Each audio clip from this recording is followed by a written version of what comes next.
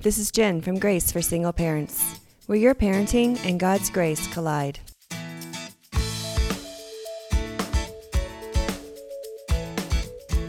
Welcome back. Today I have Pastor Pitts on the podcast. Hello, everyone. And I'm so happy to have you back. Last time you were on and you talked to us about the power of forgiveness. Yes. And today we are going to talk about racial injustice. Mm-hmm. And you, I feel like, have a lot that you can help us wade through since you are in a unique position. You are a police chaplain in New Jersey, is that right? Absolutely, correct. Yes, okay, so you are the only Black woman police chaplain in New Jersey. Yes. So can you tell us? Not in New Jersey, in Millville, New Jersey. Okay. Yeah. So what's the difference being in Millville, New Jersey? Well, there's a lot of surrounding cities that have other chaplains as well. Each police department has their own set of chaplains. So with me living in Millville, that's how I'm able to work with the Millville Police Department because it's in my locality. But they have them in surrounding cities. All right. So can you tell us a little bit about what your job is like and a little bit about how that is? Well, dealing with the police chaplaincy, I always tell people my job is not to proselytize or convert people. In the police department, it is to make myself available. So me being the police chaplain, I am there for the police officers, not for those that are incarcerated.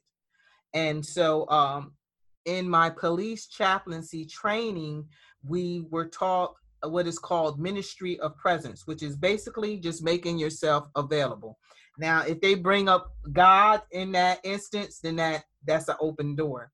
But I'm there to make myself available. So normally what happens is I will go to a police briefing, and after they have their briefing, they'll say, one of the sergeants will say, well, Chaplain Pitts, you have anything you would like to say? Any words for the day? And I usually give them like a short word for the day. And then I say a short prayer with them before they head out to the street. And it's like there's 4 groups of officers. So it's for each shift, there's a different set of police officers.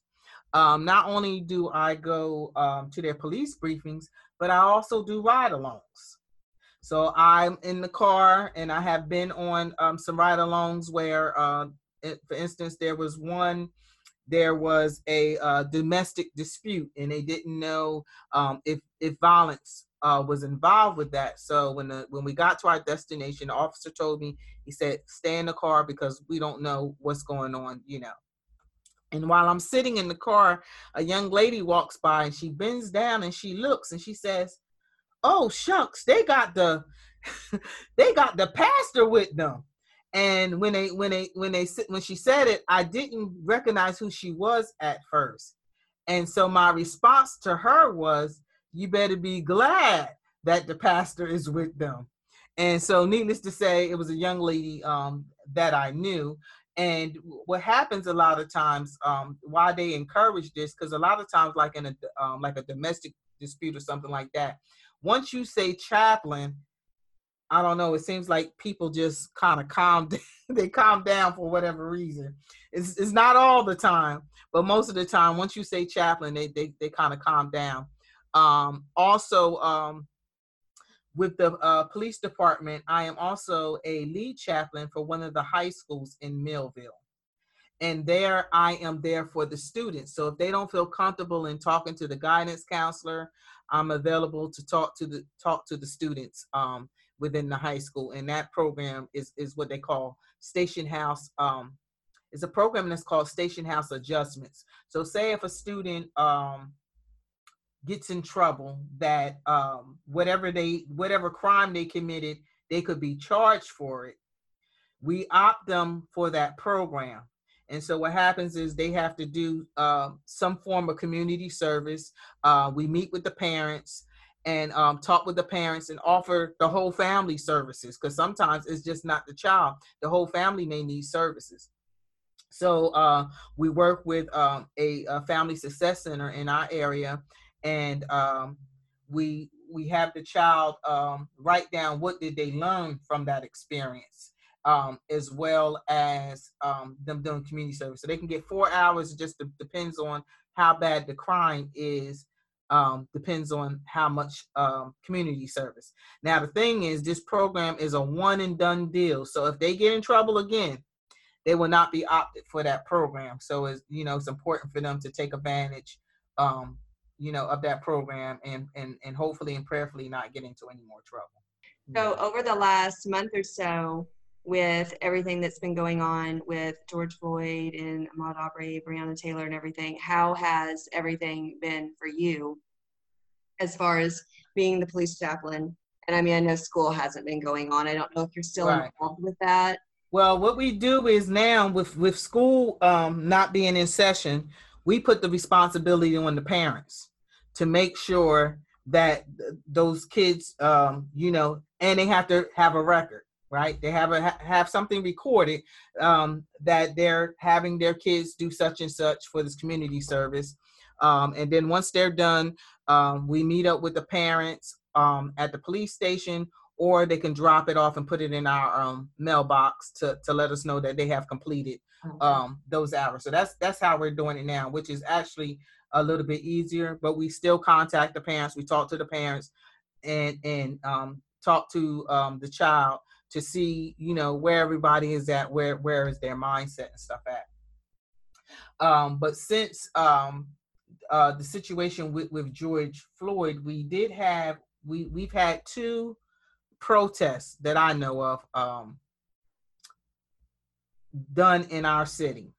The first protest I did not go to. The second protest, the police chief requested for the chaplains, and I marched. Even the first protest, very peaceful, no vandalism, nothing of the sort. But there were people there that had issues, people getting killed and by the hands of officers, not just in Millville, some of the surrounding police departments, and justice still has not been served.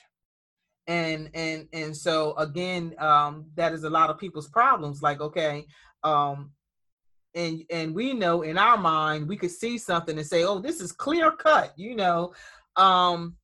but there's just so many channels that you have to go through, and honestly, they call it the blue wall.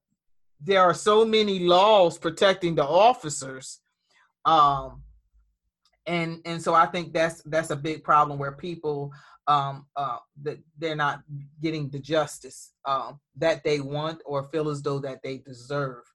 And we're talking about going back years. We ain't talking about a couple of years where things have not been resolved, dragged out in court and just different things of that nature. So that is definitely a big issue. They just had an incident where actually one of the officers that was in my police department put up, and it was basically along the lines of a racial slur, and they end up suspending him. Now, he put this up on Facebook, social media. And so the community wants him fired, not just suspended, they want him fired. And that's another issue where people are looking at, okay, some of these officers, they leave one department and go somewhere else. And so the argument is, look, these officers need not to be working at all, especially if they haven't gone through some kind of counseling. And I don't even know how you would prove that, okay, this person is not racist anymore. So that's the argument that's on the table is, look, this officer needs to be fired, not just suspended, because how you correct that? And then, like I said, if they do get fired, they'll go to another locality and get hired again, and this person still has the same issue. So that's some of the things that were brought to the table at this particular protest. Mm-hmm. So are you feeling like like an internal struggle between the two, between your day job and everything that's going on in the country, or have you been doing it for so long, and is it like your faith in God strong enough that you feel, fully reconciled on the two? Do you feel like, justice will be disturbed and you're good with that, or is it difficult for you? Honestly, I'm at peace. And at the end of the day, anything that I do is going to be God inspired. I'm just not going to jump up and just do something just because someone asked me to do it or anything of that nature. So honestly, at this point in juncture, I'm at peace. And I've learned that sometimes we may not be able to change the whole scope of things, but we can change things in the areas that we work in. Whether it be your job, schools, whatever. So wherever you can make that change in the capacity that you're working in, then that's what we need to do. The other thing that was addressed at this protest is the question was asked, was this a movement or a moment? Mm. And what was brought up was with Rosa Parks sitting on the back of the bus boycotting. It took them, and a lot of people don't know this, 381 days before the law was changed. And so this is something that, okay, if we want change to happen in America, we have to be consistent in what we're doing. And we have great examples that went before us. You had Martin Luther King. You had Malcolm X. They were consistent. They wasn't, protesting one week and then the next week they were off. They had strategy. They had plans and goals and different things in place. And the other thing that I've noticed with a lot of these protests going on, you don't even know who the leader is. Yeah. Back then they knew Martin Luther King, he was the head of the march. They knew Malcolm X, Marcus Garvey. They knew these people were leaders. Now you have people leading marches, but you don't even know who the leader is in the protest. And to me, that's very important, because you need to be attuned, right, to whoever's leading. And if you're not attuned to who's leading, then this is how chaos and disorder happens. So that's another thing, being attuned. So I definitely think for what we see, that there's some organization that has to take place, and going to have to be consistent. It can't be a hit and miss. If we want things to change in this country, we're going to have to be consistent. And we already know it's not going to happen overnight. But I look at it this way: if we are consistent, you ever have someone, your child? All right, we talking about single parents. If you ever had your child bug you until they get what they want, you're like, okay, you'll end up giving up. You'll end up giving in because you're tired of them coming asking you for the same thing. That's what we're going to have to do in order to make change and be consistent. So along that same lines of it being the movement, what are your suggestions, or what was brought up when you were there, as far as, or what did you see that we can do to help for it to continue on? Because we see like this huge uprising of it right now, and I know that it's not, you don't get a break from it. All of our, the Black community, it's not going to end, but me and all my white counterparts, we can stop because of our white privilege, but hopefully we won't. But what can we do to help and to continue?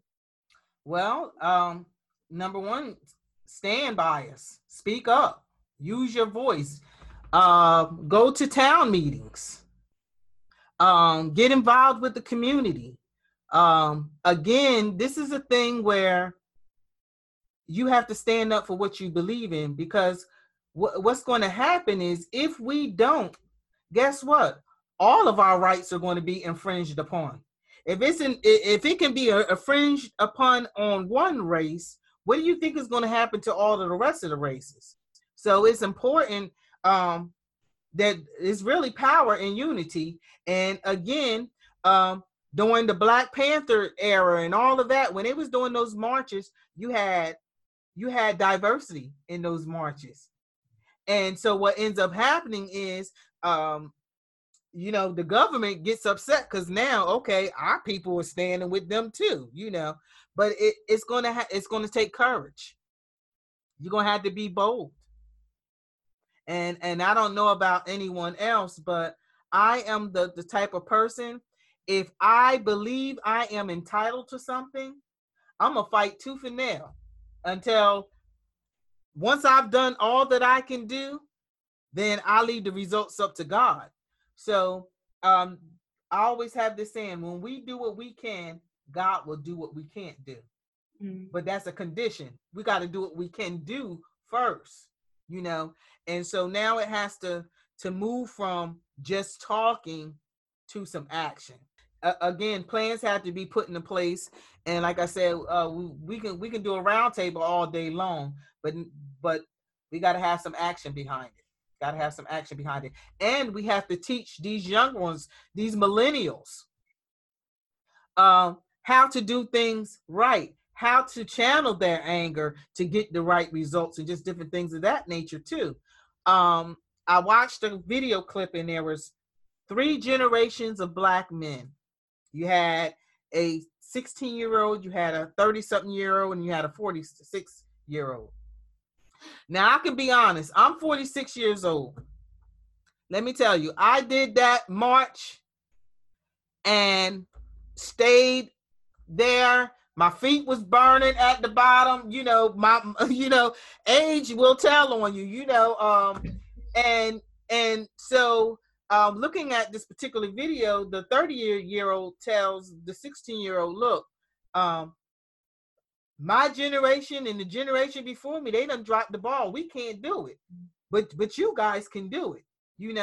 And people got ailments, stuff. It's people, they may desire to be out there, but their body won't let them be out there, And so we just have to try to make the change as much as we can. And we have to reach our young people, because they are our future, and there's a scripture in the Bible that says he calls the old because they know the way. He calls the young because they are strong. And so we have to speak their language in order to be able to get not only to their head, but to their heart, that they will listen to us. And it really comes with teaching. We used to say it takes a village to raise a child. There's so much stuff going on in the world. We have lost that. Now you can't, because now you don't even know who your neighbor is. Your neighbor could be an offender, and so those are the things that we have to get back to. That's what community really is, right? It's just like a neighborhood watch, right? That neighborhood watch, we are protecting everybody that's in that neighborhood. Well, we got to do the same thing on a larger scale for one another, because like I said, if one race rights are infringed upon, everybody's rights are going to be infringed upon. And that's why it's so important to stand for truth, stand for what's right, stand for what's just. And practice empathy. Put yourself in someone else's shoes. If that was you, and I mean, when I say put yourself in someone else's shoes, really put yourself in their place. Picture in your mind, if that was you, how would you want people to respond? And I think if we do that, then number one, we wouldn't be so quick to judge, because, they talked about George Floyd being a criminal and just all this kind of different thing. But what that had to do with how he was mishandled. We got a whole lot of criminals, but they living, right? They in prison, but they alive. And so those are the things, as the Bible says, treat others like you want to be treated, right? And that's what it boils down to. And I think even common courtesy, that's something that we think it should be a no-brainer, but guess what? Common courtesy. Yeah. And where is it in the Bible with one part of your body hurts the other part, Absolutely. Yeah. Absolutely. Yeah. And that's just what was going through my head those few weeks. It's just like, your arm is hurting that bad, like your arm was cut off that week. Yes. How can you not grieve for that? Yes, absolutely. And I like that analogy, because you just think about it. If you get a splinter in your finger, it's something small, but it hurts, right? And we'll be doing everything that we can. And I say this facetiously, we'll get safety pins. Some of us may burn the end because we want to try to purify it, so make sure we don't get no infection because we digging in our finger. But that little splinter, right? You ain't even worried about the rest of your body. You're worried about that little thing that's in your finger that's causing you, or a hangnail. That's another one. You know what I mean? It's small, but it hurts. And so I say it, and it's a song out there. What the world needs now is love. And I'm talking about unconditional love. When it's unconditional, even if you don't love me back, I'm still loving you. That's really what unconditional is. A lot of people, we love on condition of what people can do for us. You scratch my back, I'll scratch yours. That's not real love. Real love is unconditional. Whether you love me or not, I'm still going to love you. Whether you treat me right or not, I'm still going to treat you right. And I remember at my job, I purposed in my heart, because you have people at work. Some people don't want to engage. They won't even look at you in your eyes because they don't want to say hello. They don't want to speak. They'll look down, or they'll try to occupy themselves with something else just so they can't engage. And honestly, that's the society that we're dealing with right now. We are socially dysfunctional. Phones have made us dysfunctional. You in the same room with the same person, but you will send a text instead of saying whatever you got to say. That don't make sense to me. We have become socially dysfunctional. And so now, look, even with social distance, I think in a sense, on one scale, it made it good. And then on another sense, it might have made it bad, where now people really don't want to engage because they haven't been engaging with people. So we have to get back to unconditional love, not based on what you can do for me or nothing. It's just like God. We've done some things we don't even want to repeat that we've done, but his love don't change towards us. There's nothing that we could do. And let me make this clear. You could be a pedophile, whatever. There's nothing that you can do that's going to make God stop loving you. And so we have to go back to love. Real love, true love. And that's what the world needs now. And guess what? And the world needs now, they need forgiveness too, right? God, that love and forgiveness work hand in hand. Gotta let some things go, so you can move forward, and you'll have the right mindset, and you'll be able to conduct yourself accordingly. It's like I said, all the bashing and pointing the finger is not getting nothing done. We got to put some things strategically, put some things in place to make a change, and we got to be consistent. This can't be a moment. It has to be a movement. So explain to me how you see the forgiveness work in here, like because there also has to be some acknowledgement, right? Absolutely. So how does the forgiveness work into this? With the forgiveness, you're going to have to work on you. I always tell people can be wrong as two left shoes, right? They can be wrong as two left shoes. And whatever the situation is. But you always have to look inward. What could I have done to make the situation better? even though this person was clearly wrong. What could I have done to make the situation better? That's just like I said before about being pulled over. If I get pulled over, if I see that this officer is already angry, I'm not going to add fuel on the fire, and I'm talking to him in any kind of way and all that kind of stuff. What could I do? Right? The Bible says a soft answer turns away wrath. I'm not going to dish out to him what he's dishing out to me. I'm going to try to diffuse the situation. So with forgiveness, it starts with us. What areas can we work on within ourselves? Because some things that we have in us, our parents may have instilled it in us. TV, television, music, they got a song, F the police, that kind of thing. So so all of these things plays a part. And so we always say this: many of us are trying to be heroes to other people when we ourselves need to be saved. And so this is why it starts with us first. They say you point the finger, you got a thumb pointing right back at you. So you got to start with us.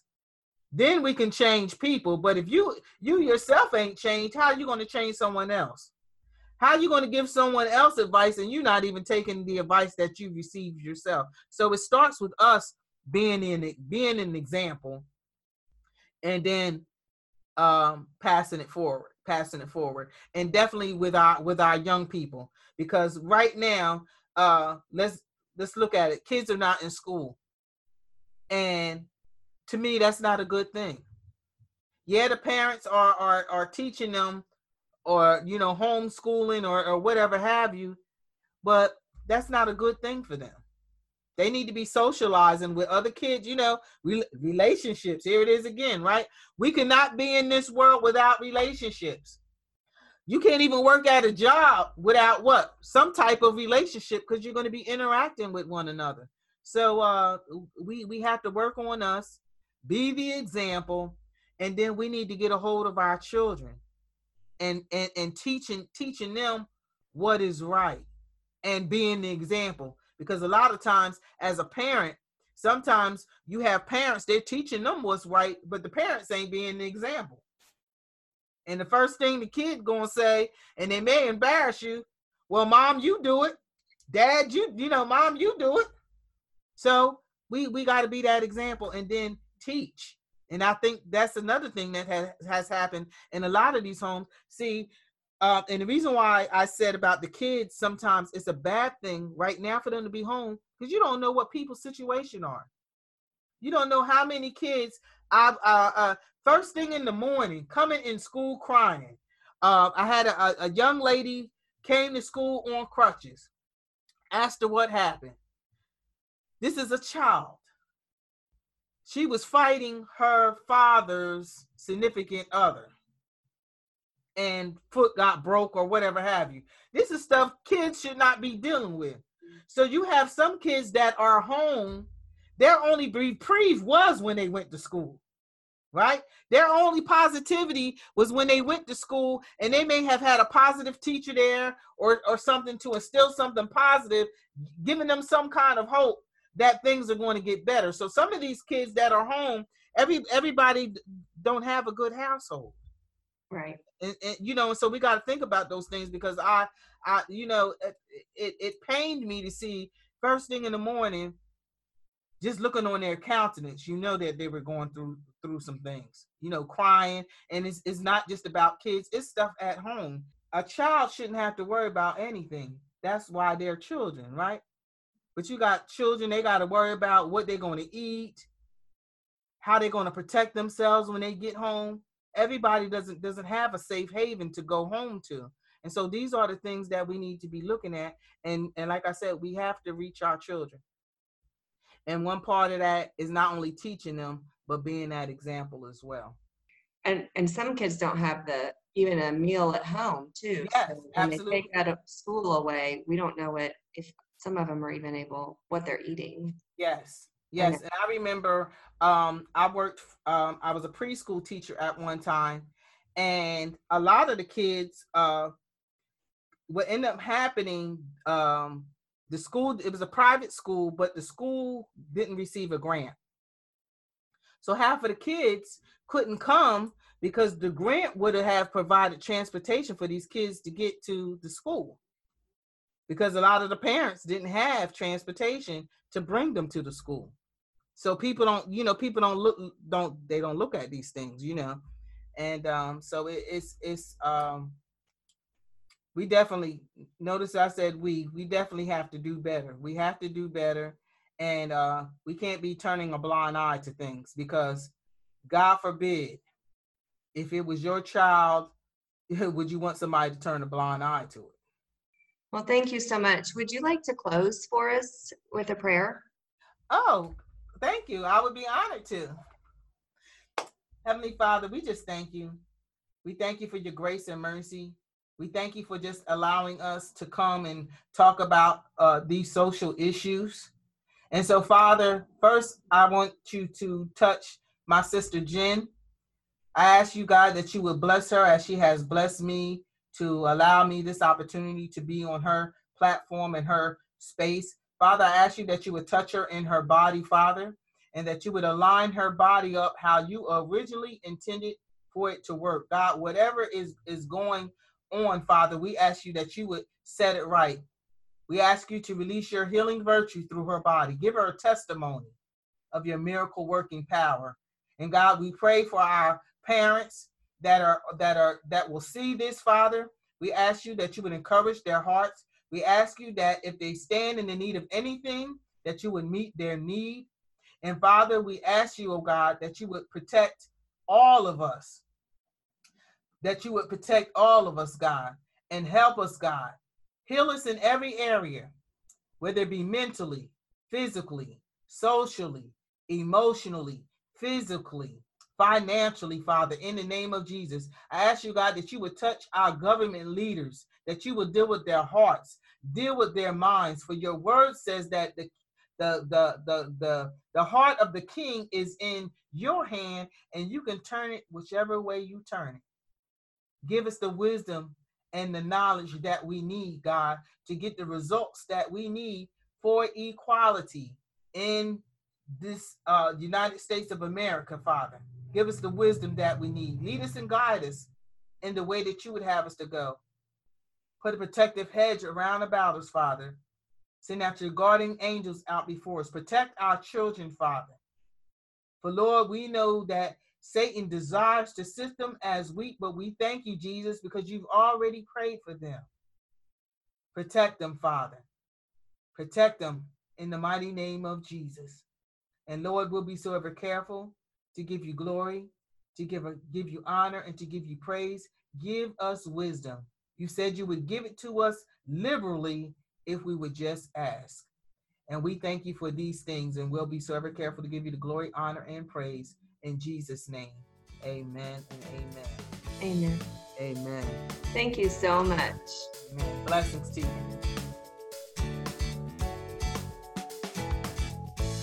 Join over 4,000 other single moms and grab your Single Mom Survivor Pack today. Whether you're a new single mom, been one for a long time or not, I've got some resources to keep you covered. So go to the show notes and get your Single Mom Survival Pack today for free.